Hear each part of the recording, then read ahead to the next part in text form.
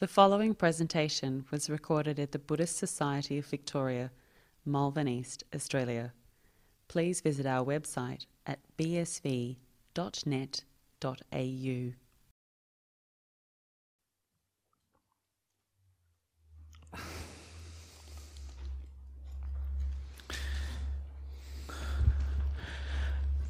Okay, everyone. So welcome back again, and we're going to continue with this amazing sutta, the Upakilesa Sutta, on all the defilements, the corruptions.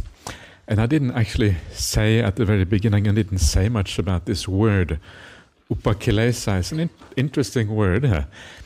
Very often in Buddhist countries, in Theravada Buddhist countries, the word that is used for corruptions and defilements is the word kilesa.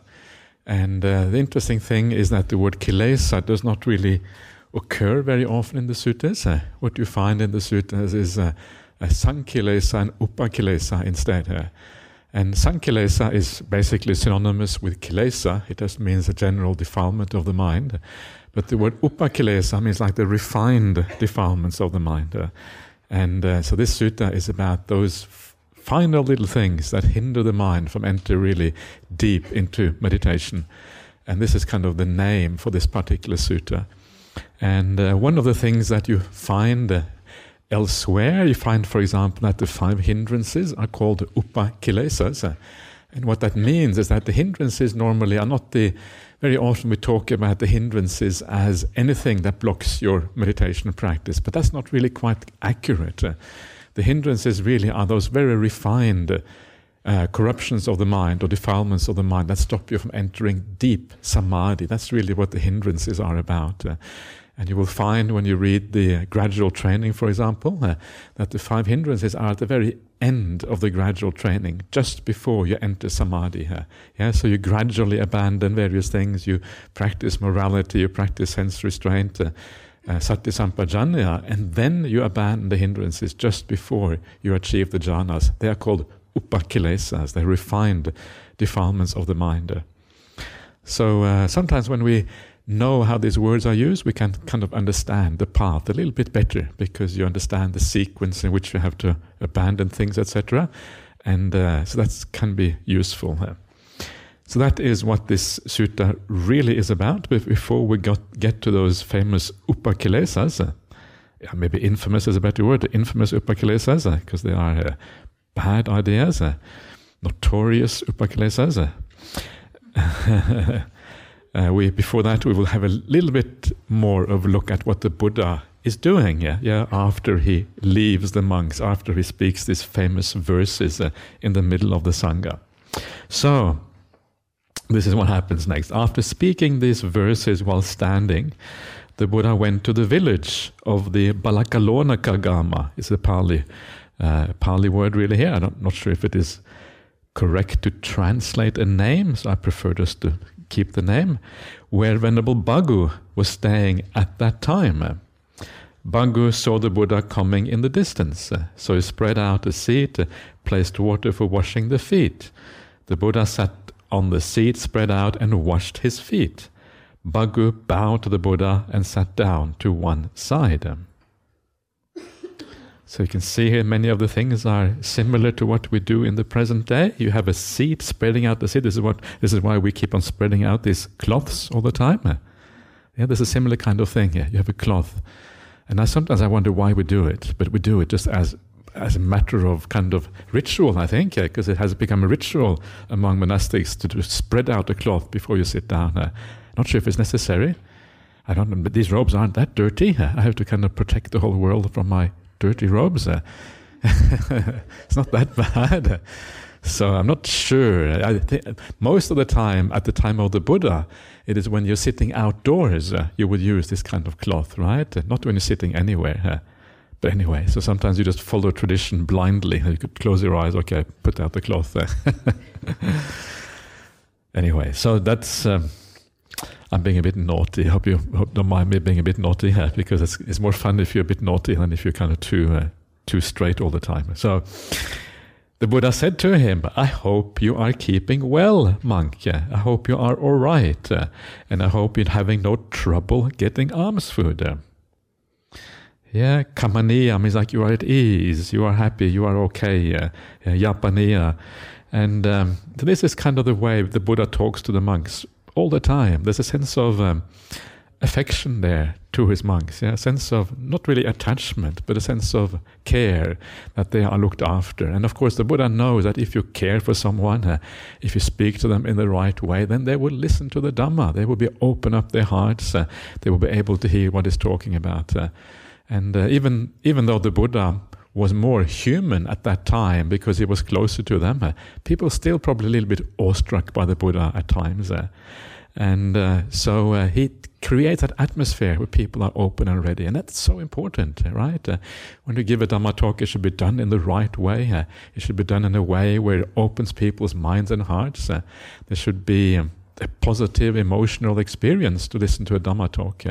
And then these things are powerful. And you can see how the Buddha creates this atmosphere by doing these things in such a way. So it's actually very nice. The little details that are very nice, and they are kept there for a reason in the suttas. They're kept there because they are significant. They are important. These are not just random stuff that doesn't mean anything. Sometimes the suttas do occur random stuff that you wonder what on earth is that doing there, and that's also kind of nice. But most of it is meaningful.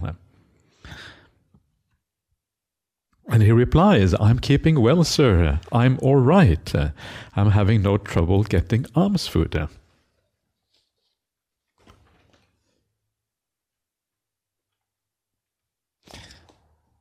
Then the Buddha, educated, encouraged, fired up, and inspired Bhagu with the Dhamma talk, after which he got up from his seat and set out for the eastern bamboo grove. So we notice the words here that are used for what the purpose of a Dhamma talk. Only the first part is educated. I can't remember what the Pali words are now, to be honest with you, so it's a little bit random how people translate it, but this is probably fairly accurate. This is Bhante Sujato's translation. So the most important words here, 3 out of 4, are encouraged, fired up, and inspired. These are, so the education part is only a minor part of the Dhamma. The idea of firing someone up, of making them feel good feelings, being inspired to do the practice, to set in motion this whole practice of the Dhamma, that is the most important thing here. The education, the learning about the Dhamma is the easy part, knowing what we have to do. And all of you here know pretty much what you have to do already.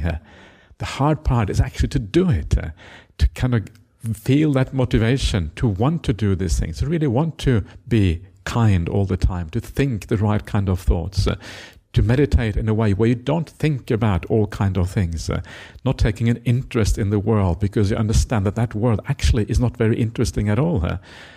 And that is the hard part, and that is where you need to be inspired. And this is the main thing that the Buddha does again and again in the suttas. There is a nice passage, I think it's in the Mahasunyata Sutta, Majjhima Nikāya 122, and where the Buddha, when I think Venerable Ananda, someone asked the Buddha, how can we have a Dhamma talk? And the Buddha says, you heard enough Dhamma talks. Something to that effect. You know it all, right? You know all the things about the silas and about the various kind of doctrines that the Buddha has set out, the way he has set out the Dhamma. You don't need to hear anything more.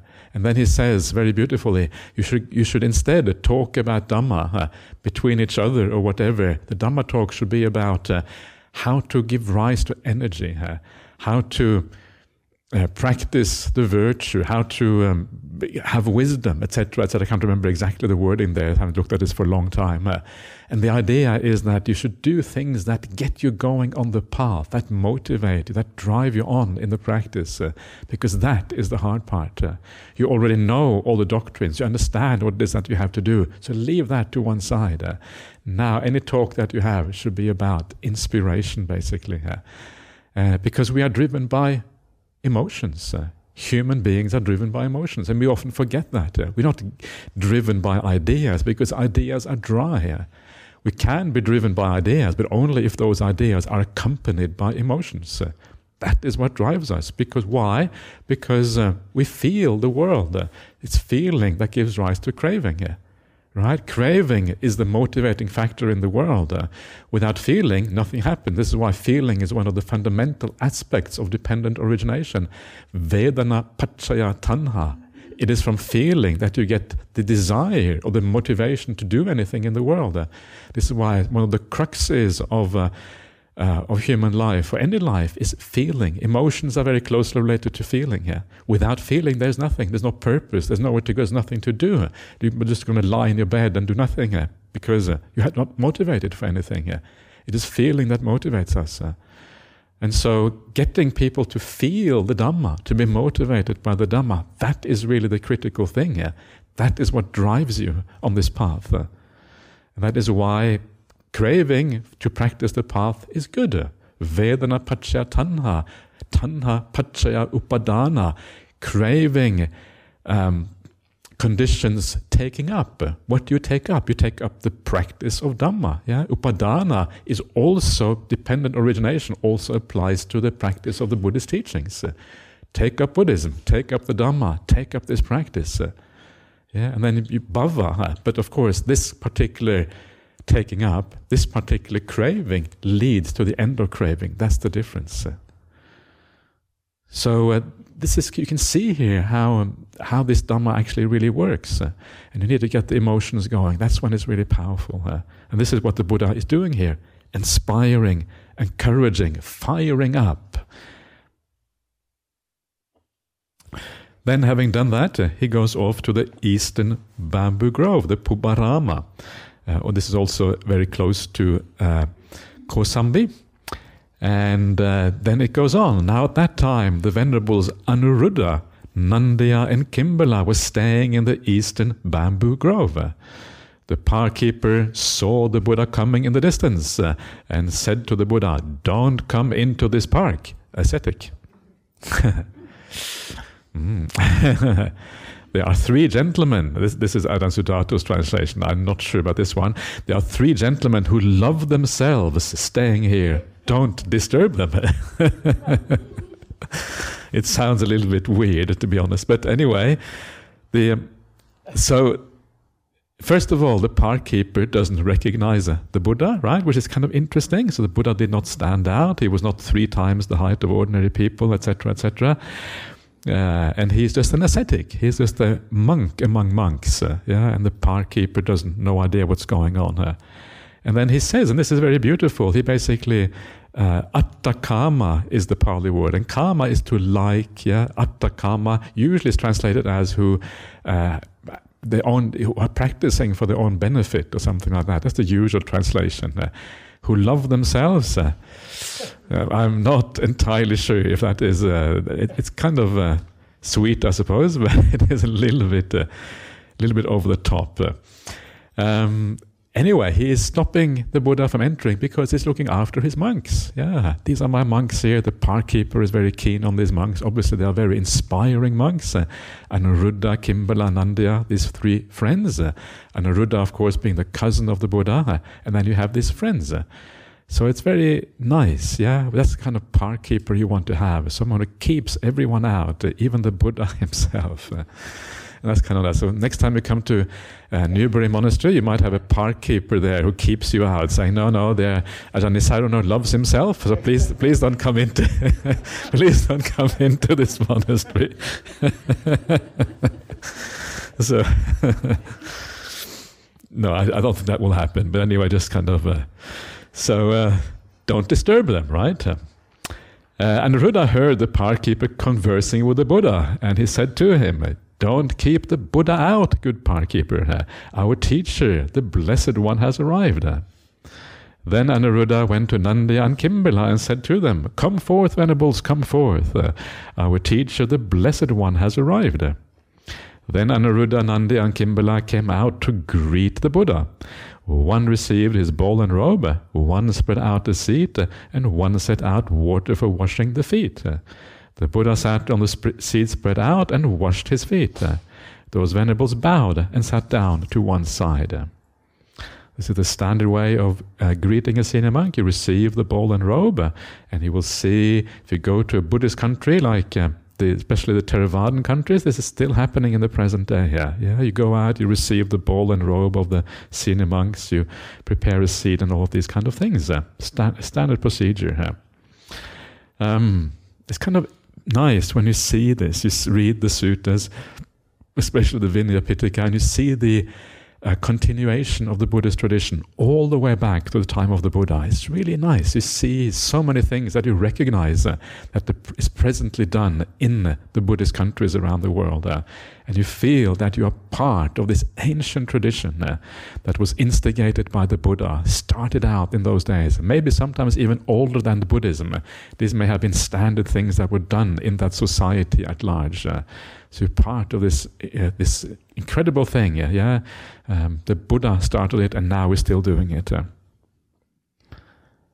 The Buddha said to Anuruddha, "I hope you're keeping well, Anuruddha and friends. I hope you are all right. I hope you're having no trouble getting alms food." So Anuruddha and friends is because the Pali says Anuruddhas in the plural.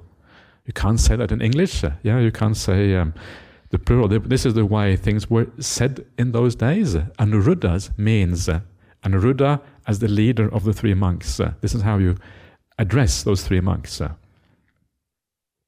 "We are keeping well, sir. We are all right, and we're having no trouble getting alms food." I should say that this idea of the plural being used of Anuruddhas is actually very significant, because what that means, for example, when the Buddha says bhikkhus, monks, it does not just mean the bhikkhus. It means everyone who is sitting there. But the bhikkhus are the most senior people in that assembly, and because of that he addresses it to the bhikkhus, but he also includes the bhikkhunis. Even the samaneris are included as well, I believe. Samaneris are included. Samaneras, lay people are also included. And laymen and laywomen. So everyone is often included. It is addressed to the most senior people in the assembly. That's kind of the point.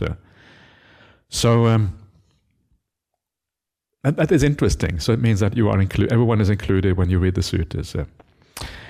Then the Buddha says, "I hope you are living in harmony, appreciating each other without quarreling, blending like milk and water, and regarding each other with kindly eyes."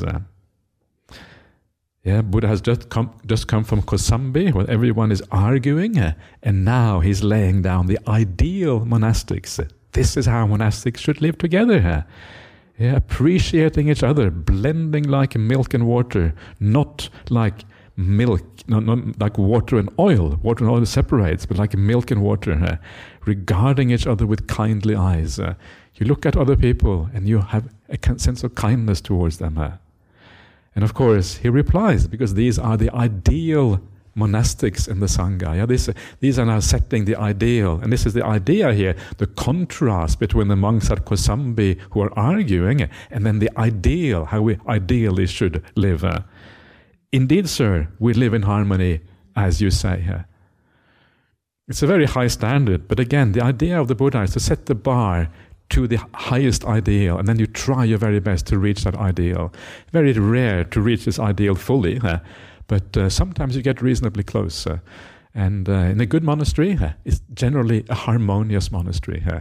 And that's a monastery where you live reasonably close to this kind of standard here.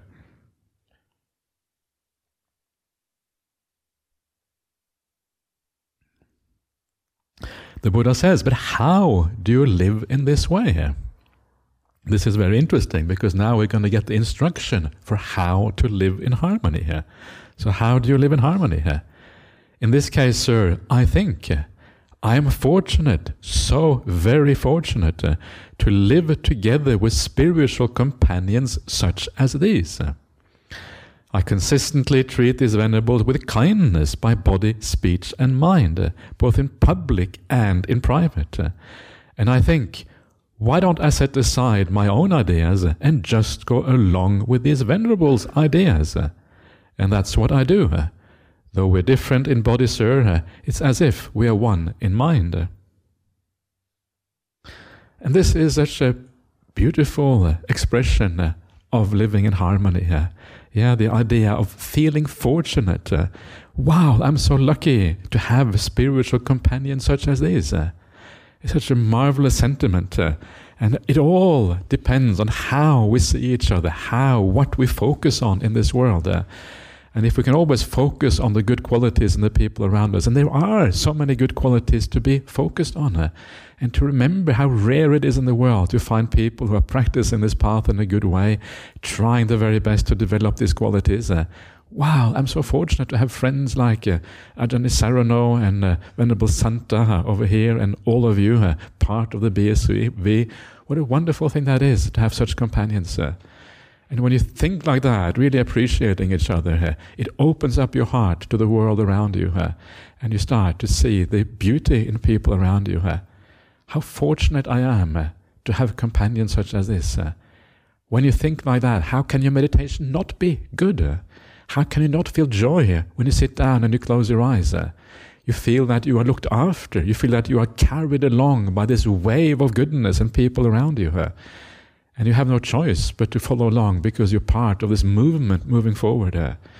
It's like coming behind the big truck. The Buddha is like the truck, and there is the kind of the vacuum that is created behind. You're pulled along. This kind of this powerful current of the Dhamma going against the stream of the world.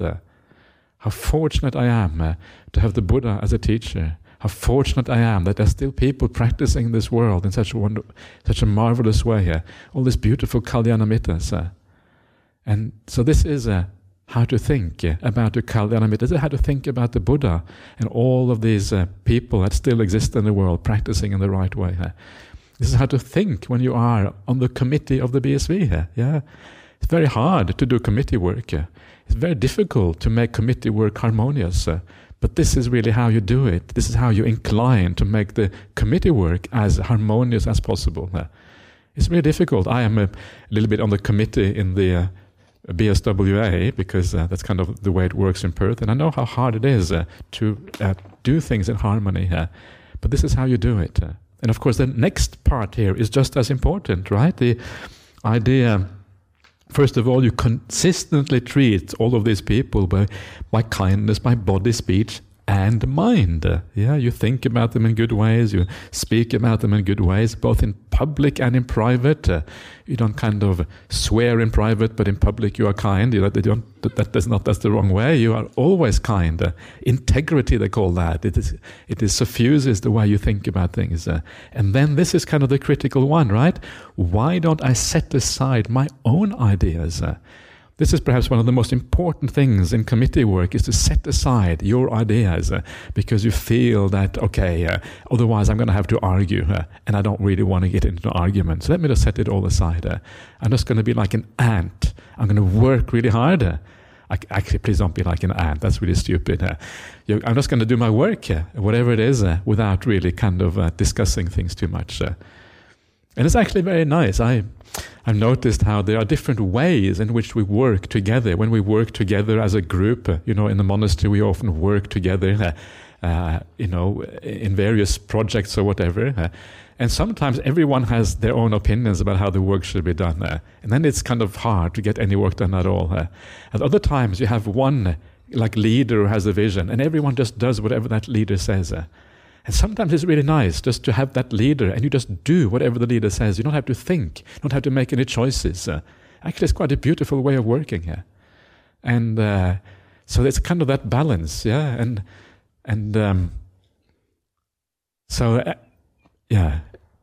it's different cultures as well. Different cultures. Some cultures are better at having a leader and everyone following. Other cultures are more like argumentative. Everyone has an opinion.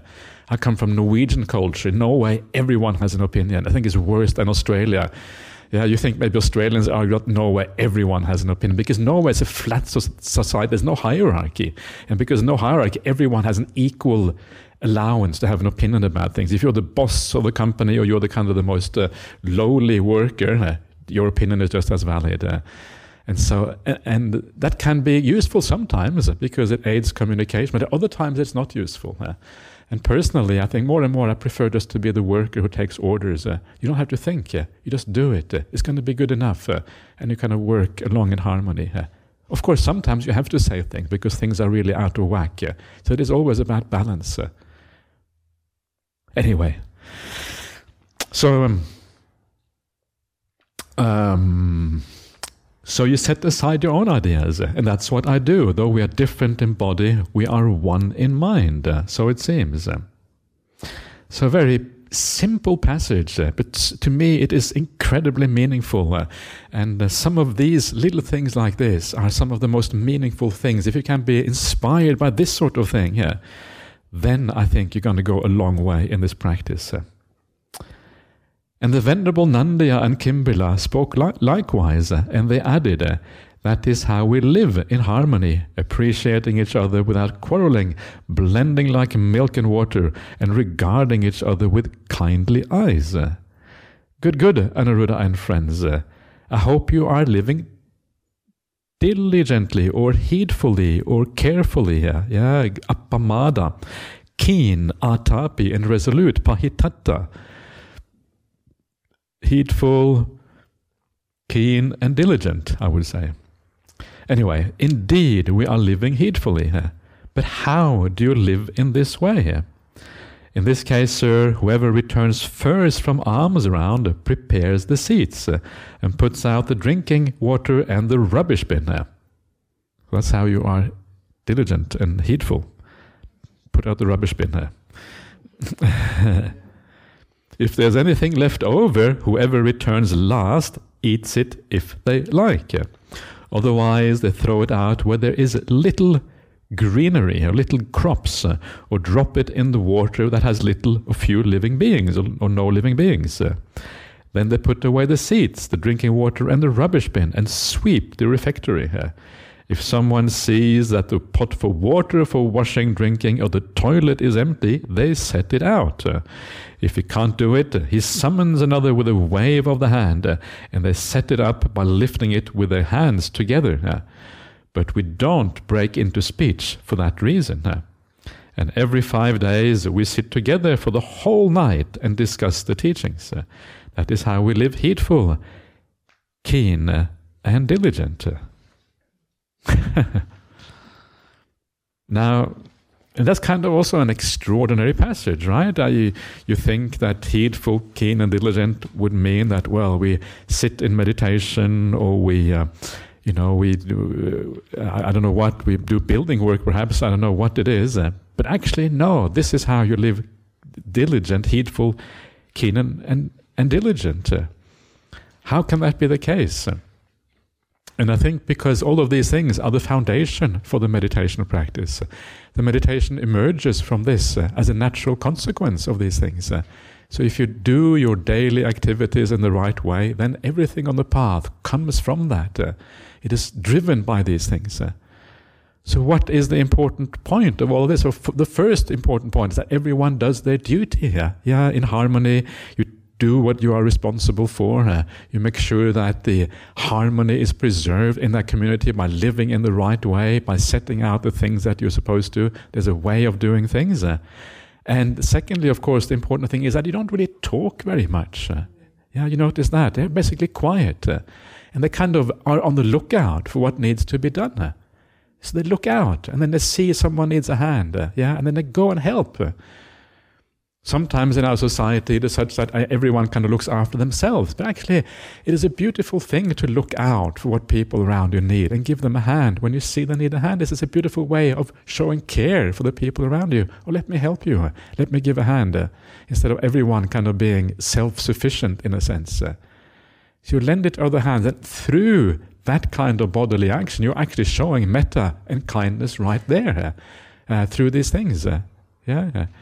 That's really, really inspiring, really nice. So you actually don't need to say anything. Sometimes I think we speak because we are afraid of if we don't make that contact, maybe people won't like us. We want to make sure that we are liked and that we communicate enough to kind of feel good. But sometimes you don't have to speak to feel good. And this is what you notice. The further along the path people have practiced, the less they speak and the more they just are kind in a kind of gentle and nice way. So you just do things together, and then you are quiet for the rest of the time, and then you come together to talk about Dhamma, probably to inspire each other, And then when you sit down, you are ready. The mind is ready to meditate. Meditation is just a consequence of all of this. But this is how you are heedful and careful. Meditation is kind of beyond heedfulness, because meditation is already, that's already just looking after itself in a sense. So incredibly simple things, and that's kind of what is interesting about this. So,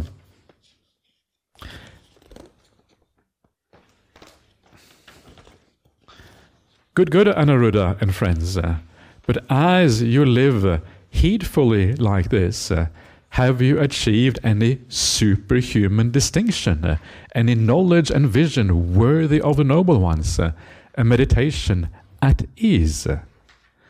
So this is the real purpose of the practice, right? Have you achieved any of these things? This is what it is all about. And so you can see here, these are, and this is a very interesting phrases that you find here, a superhuman distinction. This is the Uttari Manusa Dhamma. It's actually superhuman quality, I would say. Have you achieved any superhuman qualities?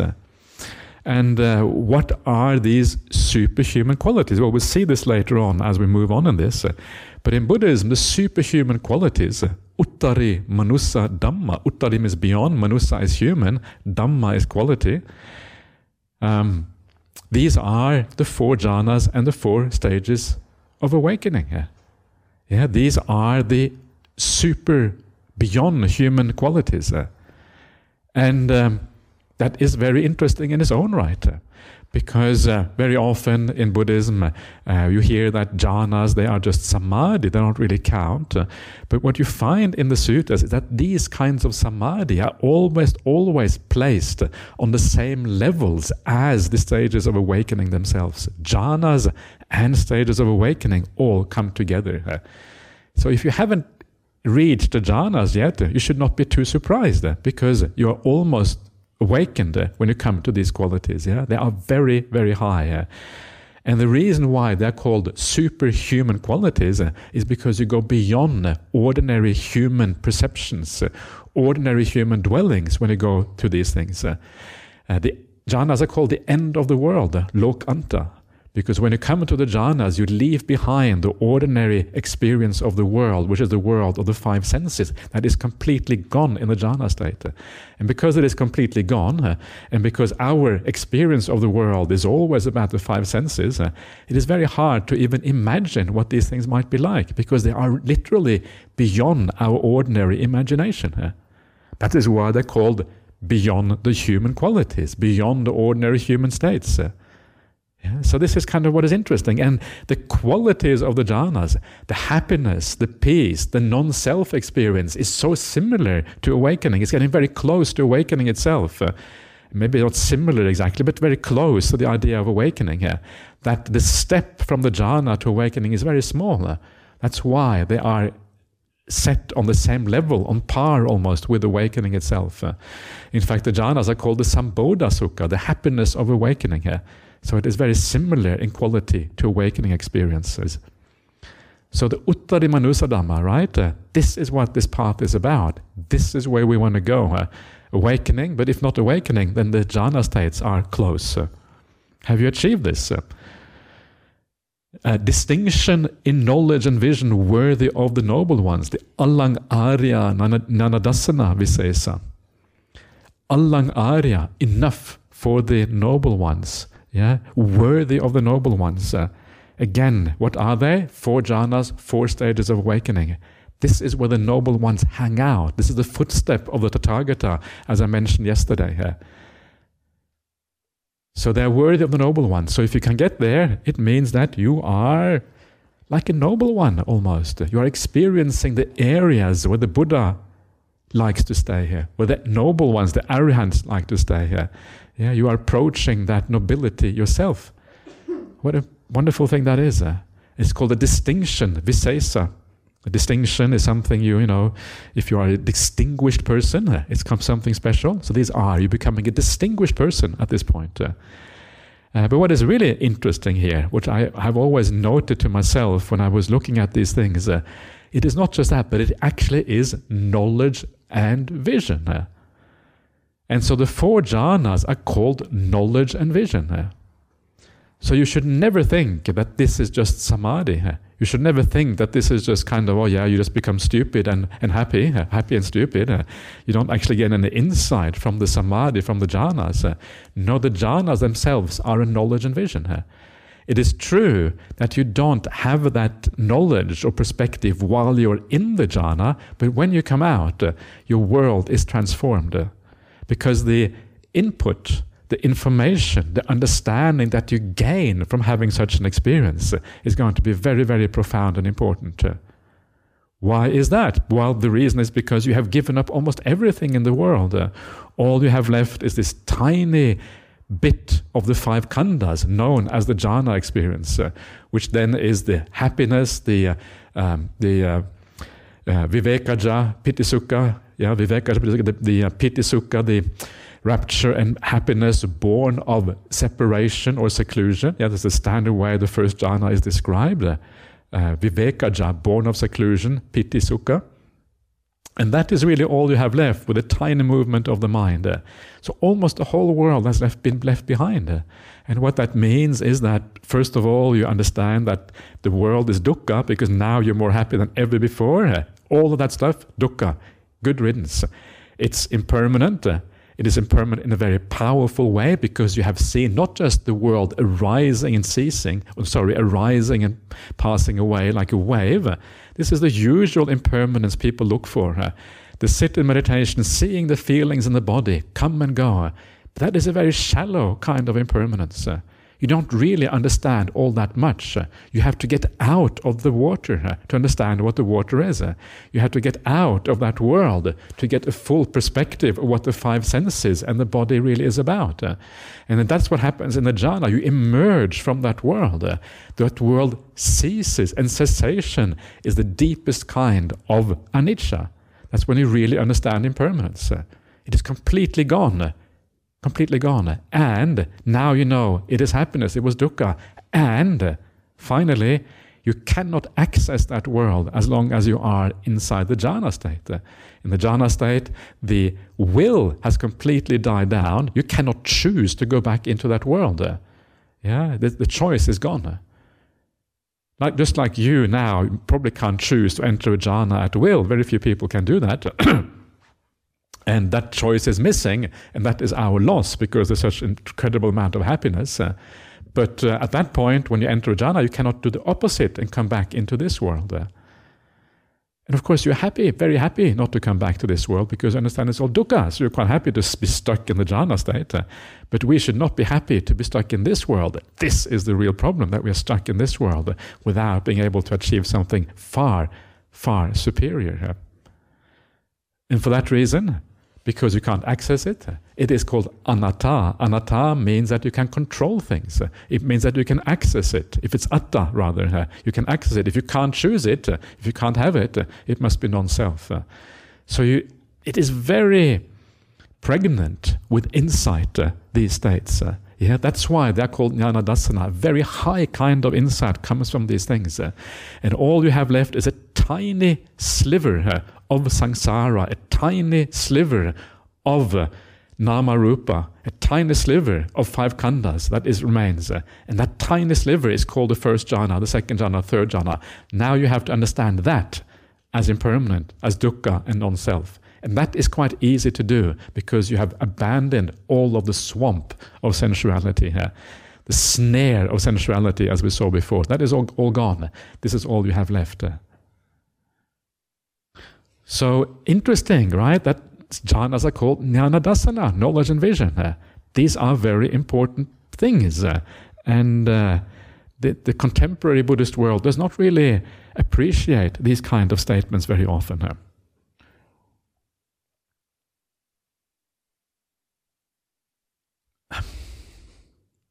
So have you achieved anything? And then the last one here is a meditation at ease.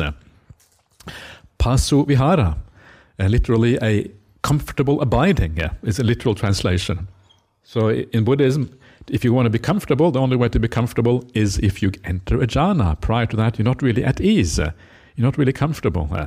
So the Buddha's idea of being at ease and comfortable is very kind of high. You think you're comfortable when you sit down in a chair, but we are never really comfortable. The body is always irritating.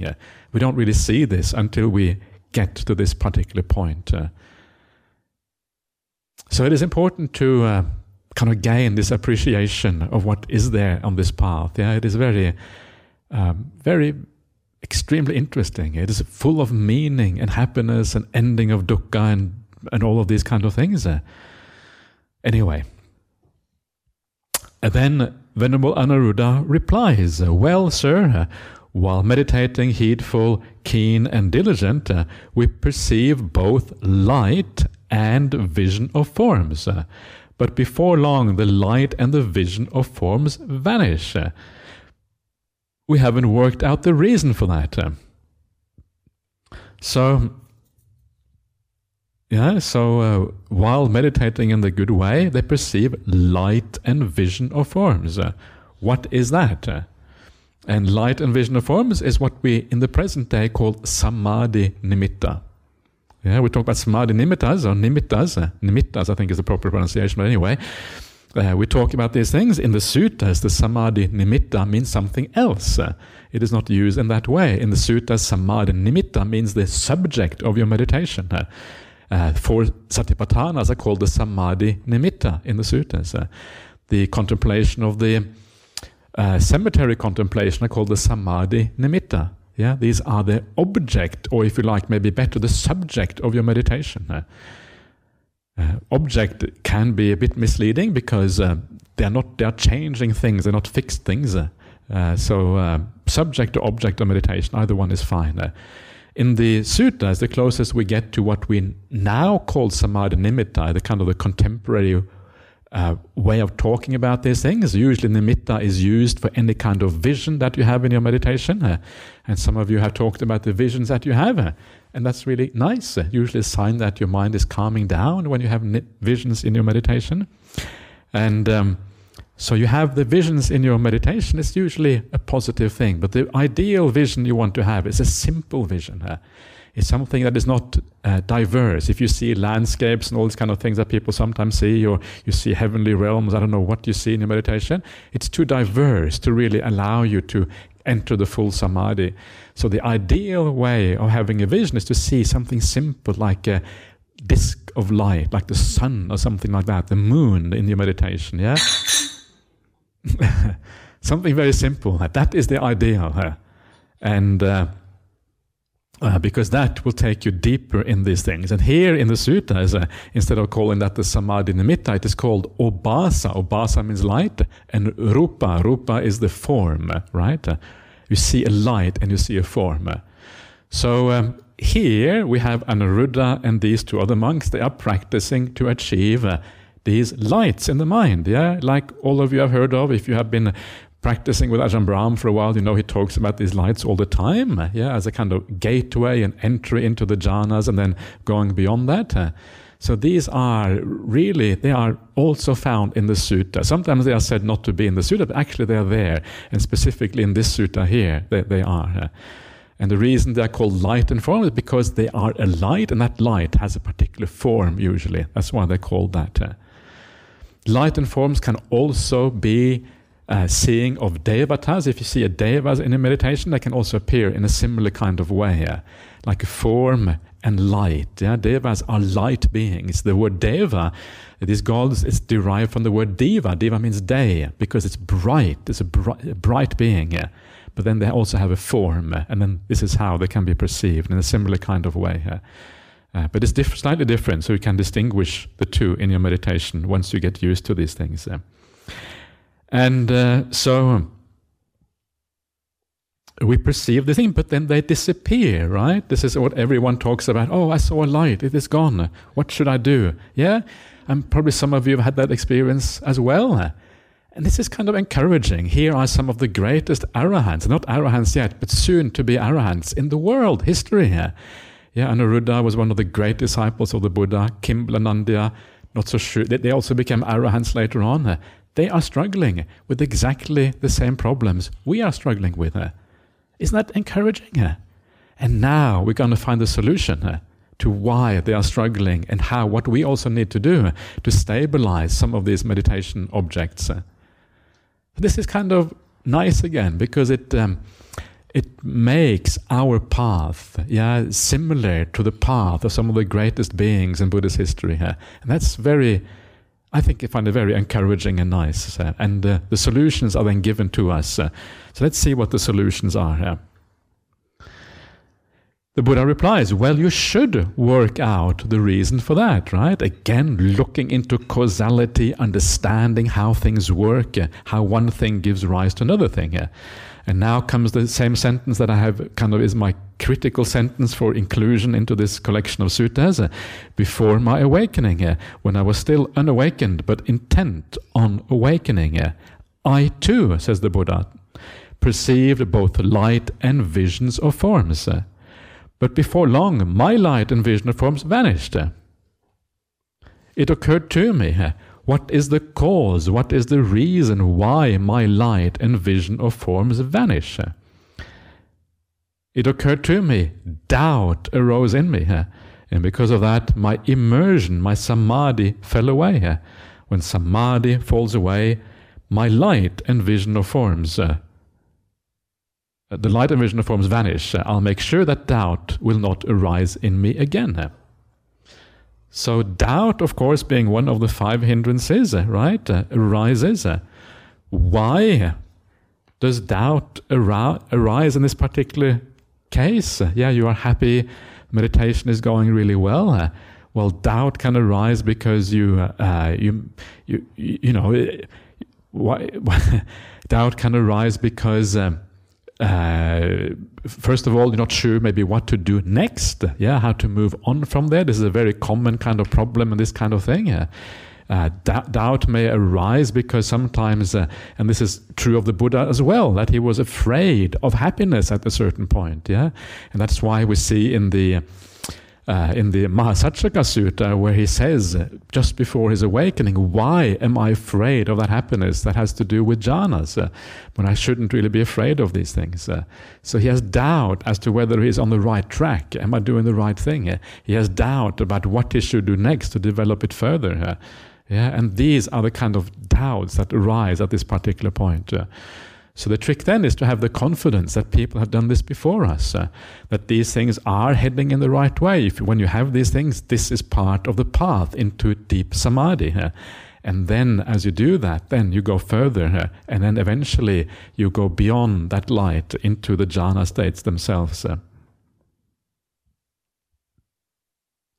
So you overcome doubt, and then you ensure that that doubt does not arise again in the future, because you know that you're on the right track. And again, remember what doubt means on the Buddhist path. It means not being sure of what is wholesome and unwholesome. So you may doubt, again, this idea, what can possibly be left to be, what possibly can be, should I leave behind at this particular point? I don't seem to have any defilements of the mind anymore. My mind seems entirely pure. It's just bliss. And then doubt arises. You start worrying about what you should be doing next or whatever. And so that then becomes part of the problem. While meditating, heedful, keen, and diligent, I perceived both a light and a vision of forms. But before long, my light and vision of forms vanished. It occurred to me, what is the reason, what is the cause, why my light and vision of form vanish? It occurred to me, loss of focus and arose in me. And because of that, my samadhi fell away. When samadhi falls away, the light and vision of forms vanishes. I'll make sure that neither doubt nor loss of focus will arise in me. So here, maybe what the first thing to notice here is that this is called a kind of samadhi, right? Usually samadhi in the suttas refers to the 4 jhana, that's samma samadhi, but occasionally it refers to lesser kinds of samadhi, and this is one of those instances where it refers to a lesser kind of samadhi. That is an important point, first of all, to keep in mind. Secondly, loss of focus. I think it's amanasikara, is that right? Do you have it? You don't have a tablet with you by any chance? No, I haven't got anything either. No tablet? Okay, anyways, I think it's amanasikara, loss of focus. I think. So you are not really attending properly on this to this object. Yeah, maybe what happens is that there is some distraction. Maybe there's a sound. The sound is one of the biggest distractions in meditation. Anyone who has meditated a lot will know that as the senses disappear, the last sense to go is usually sound. So sound can penetrate into that meditation and bring you out, leads to a lack of focus. Or maybe the body is still experienceable in the early stages of this. Maybe something there is distracting. It's usually the five sense world that is distracting. But distraction also happens because you don't know how to focus on this object. How do you focus on a light and form? And the idea here is to focus in such a way that you stay with the most beautiful and the central part of that object. The idea is to allow that object to be as simple as possible. You don't look to the edges, you don't look at what is going on. You just stay with the simplicity and the beauty of that particular image. And as you stay with that, it develops by itself. This is beautifully explained in the Anapanasati Sutta. Someone asked the other day about looking at the Anapanasati Sutta, the Sutta on mindfulness of breathing. And this here is what I consider equivalent to Chitta Nupassana in the Satipatthana Sutta, contemplation of the mind. And that is explained in the Anapanasati Sutta. It is explained that first of all that you experience the mind. Chitta patisangvedi means you experience the mind. Then you have abhipamojayang chittang, gladdening the mind. Then you have samadhayang chittang, it means concentrating or stilling the mind. And then you have vimochayang chittang is the fourth one, liberating the mind. So you can see what you're doing here is first of all experiencing the mind. Okay, the light and the form is there. Then pamodayang chittang, gladdening the mind. You're staying with that light. You're allowing that light to become more beautiful, focusing on the center, allowing the brightness to increase. How do you do that? Well, you do it simply by doing nothing, just by staying with it. By enjoying the experience, and then it grows on you quite literally. Then you have samadhayang chittang, stilling this object. There may still be a little bit of movement there. Still you are looking, you are not actually staying with the center, you're allowing the mind to move a little bit. This is how, there's a little bit of restlessness. You would never think of this as restlessness in an ordinary sense, but any kind of movement of the mind is a kind of restlessness of the mind. So you stay with the center, you allow the brightness to increase. You don't move around, you don't look at the edges, but you allow the thing to focus in more and more and more. This is focusing on this thing. And it's expressed beautifully in the Anapanasati Sutta. And then the last step is vimochayang chittang, liberating the mind. That happens automatically through this process. Suddenly you fall into a jhana state. The nimitta disappears and you fall into something deeper. And that is when you are liberated from the body and the senses, liberated from the five hindrances, liberated from the will, the ability to do anything and all of that. This is how it comes about. So amanasikara arose, so you don't allow that lack of focus to arise. Because then your immersion, your samadhi falls away. You stay with the object. And then we have more of these things, more of these. Now we are into the upakilesas, remember. These are called the upakilesas, the refined hindrances of the mind, the things that stop you at the very end of the path into jhana. While meditating, dullness and drowsiness arouse in me. And then he asks himself again, what is the cause and what is the reason why these things arise? And then he ensures that dullness and drowsiness does not arise in the future, nor does doubt and loss of focus. So what does dullness and drowsiness mean in this context? And it often just means that the mind loses its energy. Energy and dullness and drowsiness are almost like opposites here. So your energy goes down. And this can be, again, due to not really appreciating what you're having. It can maybe you have been going for too long. Maybe there comes a point where maybe the mind doesn't want to do it anymore. Maybe not making enough progress, and then because you're not making progress, the mind starts to withdraw or something. This can be causes for that dullness and drowsiness, but it's not dullness and drowsiness in the ordinary sense of the word. It's more like a lack of energy in the mind. You don't sustain that energy. And so you want to ensure that this doesn't arise. And you do that again by focusing on the beautiful aspect of that object that will energize the meditation, because it is so attractive and it draws you in, and dullness and drowsiness as a consequence are banished.